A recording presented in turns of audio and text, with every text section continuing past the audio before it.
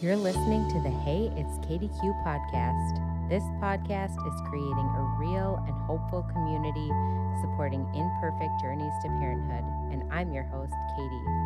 It's my goal to remind you that there is no one path to becoming a parent. This podcast will provide a space to walk alongside you in your grief after pregnancy or infant loss, or through any struggles you might be facing on your journey to parenthood. I'm here to provide you with the tools to find joy again and to hold space for you at any step alongside your journey. I'm so grateful you're here and look forward to connecting with you.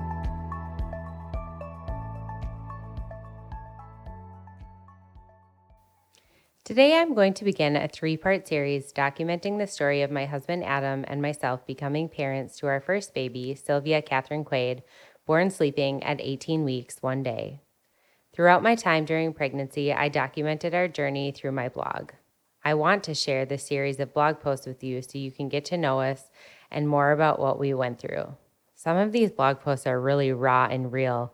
I wrote them in real time when we were in the hospital and we were going through really terrible things. So this is a little bit of a trigger warning to anyone who might be experiencing pregnancy or infant loss at this time. It might be a little hard to listen to. After I share our story, I will begin interviewing other moms, dads, nurses, therapists, and friends and family members of the pregnancy and infant loss community and any parents who have traveled less traditional roads to parenthood. This is a safe and hopeful community where I'm holding space for all journeys to parenthood that have been less traveled. This blog post was written on April 22nd, 2020.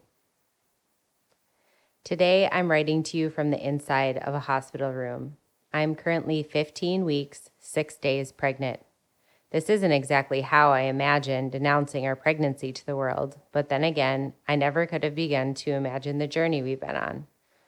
I never could have imagined the joy, the challenges, the heartache, and the gut-wrenching pain.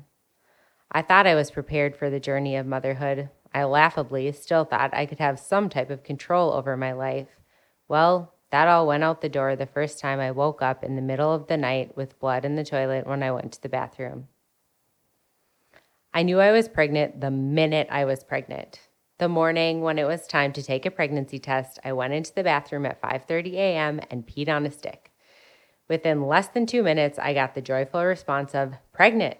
I ran into the bedroom of our studio apartment and tapped on my husband's shoulder and said, "Honey, wake up, we're going to have a baby." He rolled over, groggy from sleep, and from there we got to have the first celebration of our baby. We went through the weeks excitedly telling our families and close friends, despite the fact that it was probably way too early to be telling anybody. But something I've learned so far is that nobody makes the rules for this stuff. There's no guidebook that fits your specific journey. In mid-February, I was about 7 weeks pregnant and was in the midst of my all-day nausea, which I'm not complaining about because that just means baby's growing, but something else I wasn't prepared for. I'd heard of morning sickness, but I wasn't prepared for being nauseous 24/7 and only wanting to eat bagels, mac and cheese, and oranges. Anyway, in mid-February, I was headed to Colorado to visit some family. The second night there, we were at our little Airbnb, and at about 11 p.m., I woke up to go to the bathroom and saw the blood. I immediately panicked and was sure I'd miscarried our baby. Adam was in Chicago for work, and I tried calling him probably 30 times, but his phone was on silent. I called the nurse's line, and they proceeded to tell me some facts and signs that I should look out for and when to be concerned. I cried all night, not sleeping a wink, sure that our future was going to look different than we had been expecting. The next morning, my sister-in-law called me and shared with me that she had had some bleeding during one of her pregnancies. This was my first glimmer of hope that things were going to be okay. Maybe what I was experiencing was some type of normal. That was on Saturday, and on Monday morning, back in Minnesota, Adam and I headed to our OBGYN for the first ultrasound. That Monday was the first time when we saw our baby that we made, our baby with a heartbeat. As I sat sobbing on the table, I was in disbelief and awe that this tiny little human was growing inside of me. Some more time went on, and Few normal pregnancy things happened. My all-day sickness continued. I could never make it through the day without a nap. The bleeding subsided after that for a week or two until it started up again. In March, the reality of COVID-19 started setting in, and our first stay-at-home order was mandated. Immediately, my husband and I headed up to his family cabin to stay in place, work from there, and be around as few people as possible. We knew we were going to have to drive back to Minneapolis for my 12-week appointment, but a few days before that, I went to the bathroom and saw a pool of blood, this time with some large clots. I immediately imagined the worst, and as I sat sobbing on the couch, we dropped everything, quickly packed up our things, hopped in the car, and drove the 2.5 hours to the hospital. At this point, visitors were not allowed into the OBGYN offices, so I tearfully and fearfully left my husband sitting in the chairs outside of the doctor's office while I walked inside to learn our fate. I was in disbelief when the ultrasound tech scanned my belly and I saw a perfect little baby on the screen right in front of my eyes with a strong heartbeat. A second time, I sat sobbing in disbelief at our little miracle. Fast forward a few more weeks, getting used to the fact that every time I went to the bathroom, I should be prepared to see the blood. This was just a new normal that I needed to get used to. I had my 16-week appointment coming up, finally, an appointment I wasn't nervous about. This particular day, my doctor wanted us to have another ultrasound. It was a blur of events where I was in the doctor's office and then in the ultrasound room and then looking at a large pool of blood on the ultrasound screen. After I got home that day, the doctor called telling me that the larger concern was that the baby didn't have much amniotic fluid protecting her, which would make it impossible for the baby to survive. We were going to wait another week, drink lots of fluids, and do a scan a week later. Waiting and patience have all new meanings when it comes to this journey. Sitting and waiting, wondering if you're doing enough and if your body is creating a viable home for this tiny human. It's defeating to wonder daily, hourly, every minute, to see blood every single time you go to the bathroom, to not know what's going to be okay and what's going to be the fate of your future. It's really damn hard to keep a positive outlook some days and to try to turn to my faith. Sometimes faith is the hardest to rely on when it comes to the hard stuff. On Monday, I woke up and started passing very large blood clots. Throughout the day, it was seemingly worse. I went to bed and woke up around 11:15 p.m. to a sight that was terrifying. It was scary for me, not knowing if my own health was at risk. It was scary for our baby, again, so certain that she wouldn't have the life we planned to give her.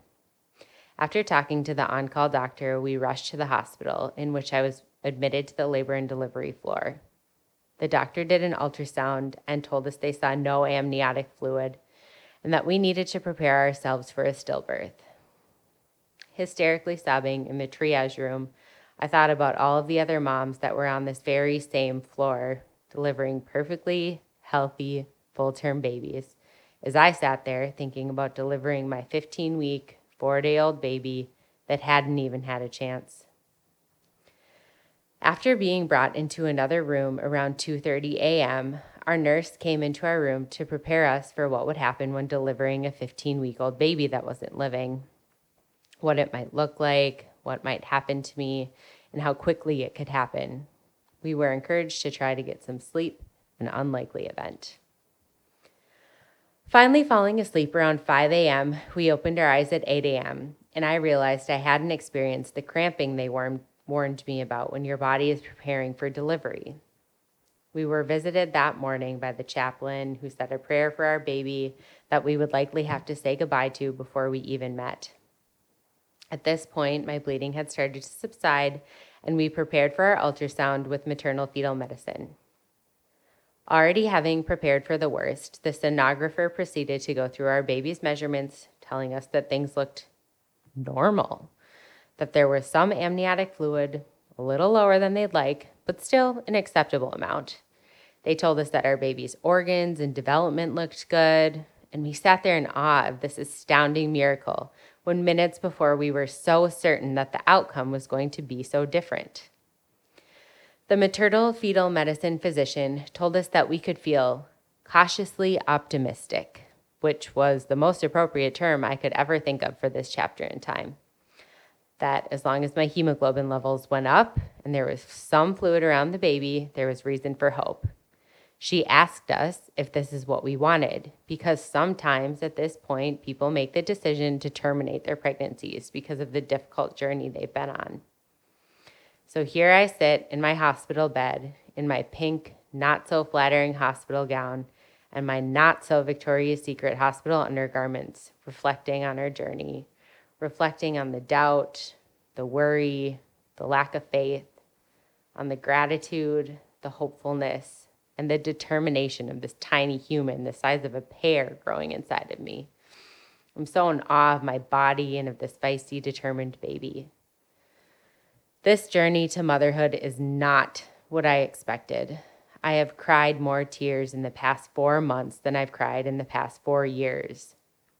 So many people have stories filled with their own pain, with trouble conceiving, with multiple miscarriages, with preterm deliveries, with diagnosis of genetic issues, and babies that live in the NICU for weeks on end. There are so many stories and so many journeys, and this one is ours. It is one that day in and day out, I'm going to tell myself to trust in God and His plan for us, to say my prayers and to see the miracles around me and within me.